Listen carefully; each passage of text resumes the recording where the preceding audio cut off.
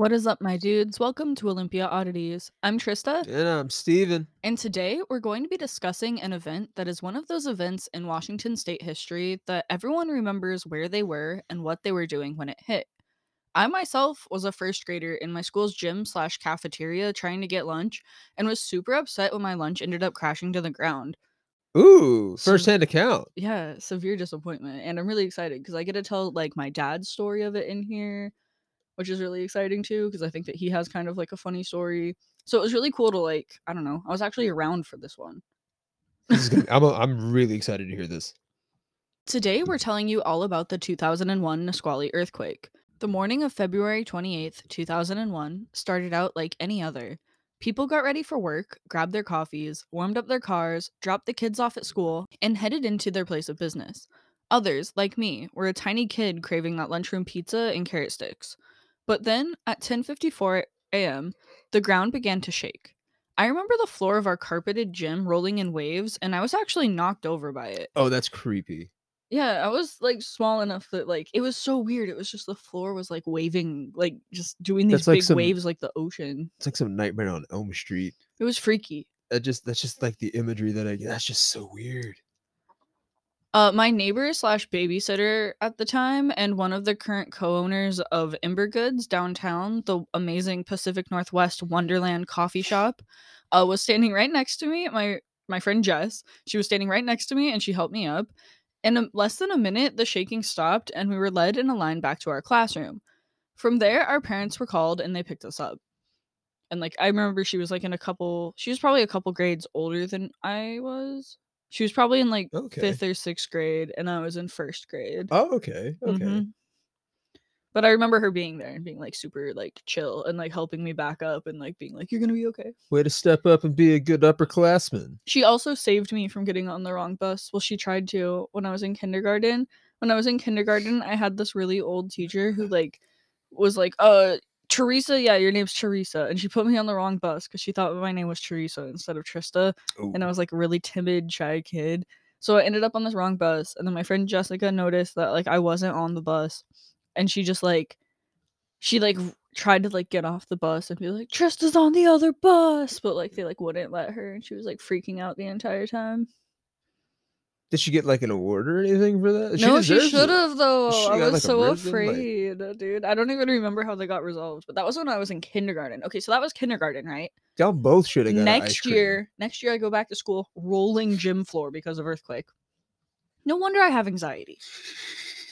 You know what I mean? They're trying to send me home to the wrong neighborhood, and then also the floor's doing weird shit that I've only seen do back then. Never seen that again in my life besides in YouTube videos. I still have yet to see it in a YouTube video. I need to look this up. It's fucking spooky, It dude. is, oof. A reporter ended up calling my mom later in the day, and I remember them asking me how I felt and what I'd been thinking. I told them that I'd been scared and I'd been worried about my brother and my sisters. And I remember I was really mad as a kid because they misquoted me and they said that I had brothers and sisters. And I was like, this is inaccurate reporting. Like, I was outraged as a kid. I too have been misquoted by reporters, What and they. they're not.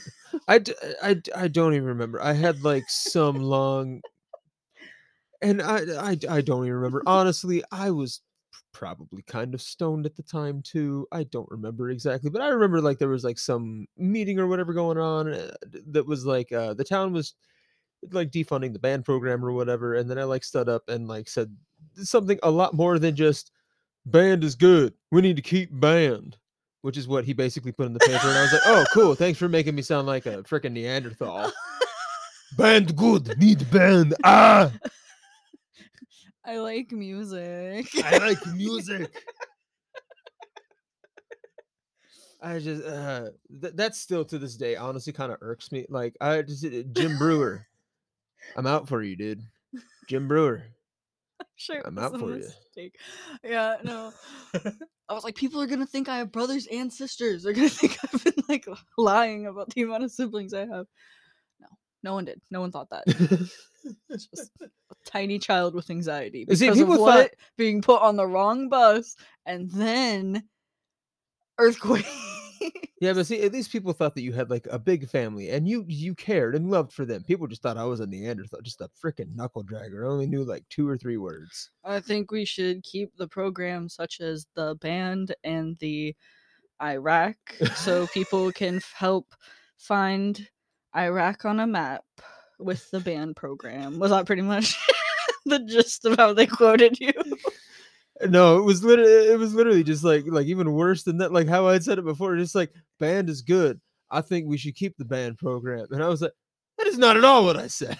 Are you sure that you didn't like black out and have like a when they asked that kid like and what do you dream about? And he was like, Oh and if you no. had a dream No. and if you've ever had a dream that you could that you know No, that did not happen to me. No, no, no, no, no, no, no, no.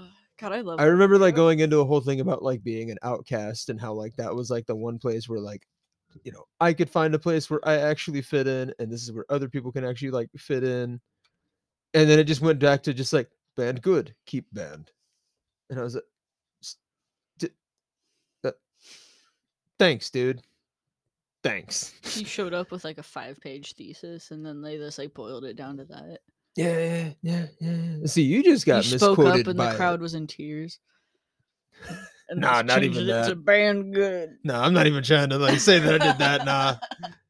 Yeah, sorry for our side tangent, but I just remember when I was a kid, I was super mad at that for some reason. That's I guess that's how hilarious. my kid brain coped with like being afraid of the earthquake. I was Don't like, trust reporters. don't trust. If you want to be quoted, you got to do it yourself. All right, my dad, meanwhile, had been at the West Side Olympia Twin Star Credit Union, which is up near the courthouse on the hill, and he'd been another or behind another car who had been using the drive-through ATM, and there's like a concrete arch above those. You know, like most Yeah. ATM drive-through things have that. And so my dad's there, and like luckily no one's behind him, so the whole thing starts like shaking, and he's like, I'm gonna throw this thing in reverse and just back up, and like luckily yeah. It I would have remember like going sucked. through that bank not long ago, and Mhm. you told me about that, and I was like, oh crap! And now every time I go through an ATM line Mhm. that has like that awning or arch or whatever, I'm always just kind of like, "Eh, I get that feeling at gas stations sometimes too, underneath those concrete roof things. thanks. Now I'm gonna feel that. Sorry. You know what's a really good one for that? The end of the trail one in Grand Mounds. Give me that feeling. That is a pretty good sized one too. Parts of the ceiling at the Westin Hotel in Seattle crashed down on dozens of people who had been gathered at a tech conference to hear Bill Gates demonstrate the new Windows XP program. He'd been right in the middle of his demonstration when the quake struck. One person at the Capitol building in Olympia described the scene there to Cairo as people were running down the hallways. I could hear people screaming downstairs, "Are you okay? Get out of the building." Obviously, a lot of panic. In Maple Valley, they avoided most of the damage from the quake, but suffered another natural disaster as the result of it. A landslide came rushing into the town, destroying homes and even trapping some people. Debris from the landslide filled a channel of the Cedar River, which caused flooding issues upstream. No, wait a minute. I mean, I'm gonna need you to go back at the top of that sentence and do that in the styling of Stevie Nicks. And a landslide came rushing into the town. You're absolutely right. And the landslide brought it down. How was that? Was that pretty good? That was pretty good. Oh. Now I got landslide stuck in my head. At least I didn't try to do the Billy Corgan version. Oh, no, I didn't know Hot that. take, hot take. I hate that version. I hate that version. I love. However, the earthquake could be felt in Oregon, British Columbia, Idaho, and even into Montana. Ooh, that's a spreader. I'm also gonna stop saying ooh so much. I've just been throwing out like 40 oohs. Your oohs are valid.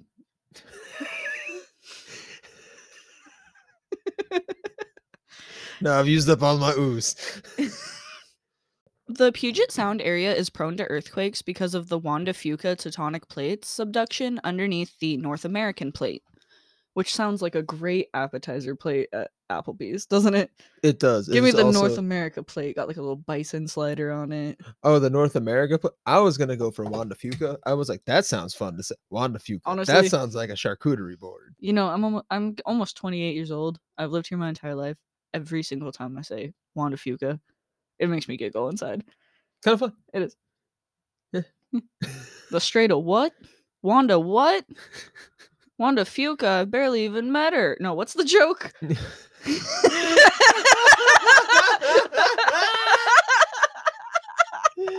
Oh my god.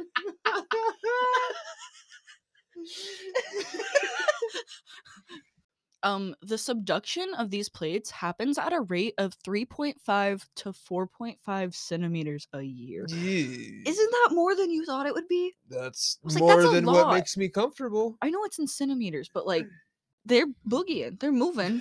They're boogieing. They're They're moving. they're boogieing. They're boogieing. Got that move on. They're moving like Dale Senior. Coming on around the track fast as they possibly can at that 3.5 to 4.5 centimeters a year. 3 types of earthquakes occur in the Pacific Northwest. Megathrust events, which are rare, shallow earthquakes in the North American plate, and deeper intraslab earthquakes that occur in the Wanda Fuca plate. An example of a megathrust event is the Cascadia earthquake of 1700. On January 26, 1700, an earthquake hit the area with an estimated magnitude of 8.7 to 9.2. Holy shit. That's disaster movie levels. You know what I mean? Literally, yeah. That's like that. That's literally like that ride at Universal. That's like, come experience an earthquake. Mhm. And oh, Jesus. This earthquake involved the Wanda Fuca plate from the middle of Vancouver Island all the way down into Northern California. The length of the fault rupture was about 620 miles with an average slip of 66 feet. That's insane. The earthquake also caused a massive tsunami, which struck the west coast of North America and Japan. Scientists were able to link the tsunami in Japan to the earthquake in the Pacific Northwest, partially by studying tree rings.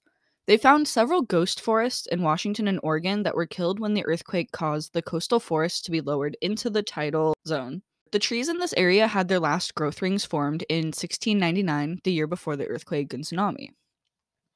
It's kind of fascinating how they were able to use that to figure that out and like link the two events that like, you know, occurred however far apart.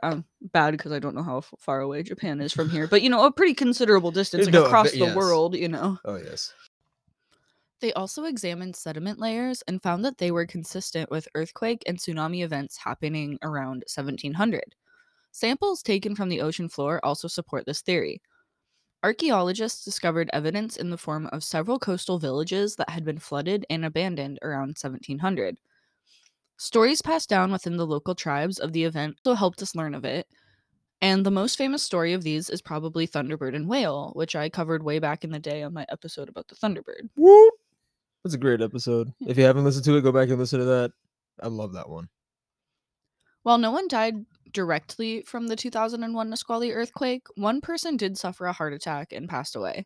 Roughly 400 people had been injured, though, and countless buildings were damaged. Most of the damage was centered around the epicenter of the earthquake, and unreinforced concrete and stone buildings suffered the worst of the damage. I definitely remember driving around for years and, like, any house that had, like, a stone chimney, it just crumbled during it. Oh, man. Mm-hmm. The First Hill, Pioneer Square, and Soto neighborhoods in Seattle all had extensive damage. The Alaskan Way Viaduct and its seawall were damaged, which was one factor that contributed to its eventual replacement with that absolutely terrifying tunnel. I was gonna ask. I had a feeling. With the giant stick figure guy making a run for it, for an exit on the inside of it. I'm like, that's really settling. That's what I want to see on the inside of a tunnel. A giant drawing of what to do in case you need to escape. So a lot of times when I'm driving in Seattle, I'll just play like Miles Davis or something just to kind of like help me kind of tune out and relax while I'm driving because it's just. But I ended up going through that tunnel for the first time ever. While I do hate driving in that tunnel, it is built to be able to withstand a 9.0 magnitude earthquake. Don't trust it. Me either. I don't want to. I've only been through it once, and it was when I went to Seattle with you, and you like didn't know we were gonna end up in it, and then we were in it, and I was like, "What?" Yeah, I know. You didn't mean to. It was an accident. I'm sorry. Also included in the damage was the air traffic tower at SeaTac Airport, which was heavily damaged. It has since been replaced with a more earthquake-resistant tower. A buttress under the dome of the Capitol building in Olympia was split. The building had luckily been reinforced after an earlier earthquake and didn't suffer much damage. The 4th Avenue Bridge downtown wasn't as lucky and eventually had to be torn down and replaced. Power outages affected parts of the Puget Sound area, including Seattle.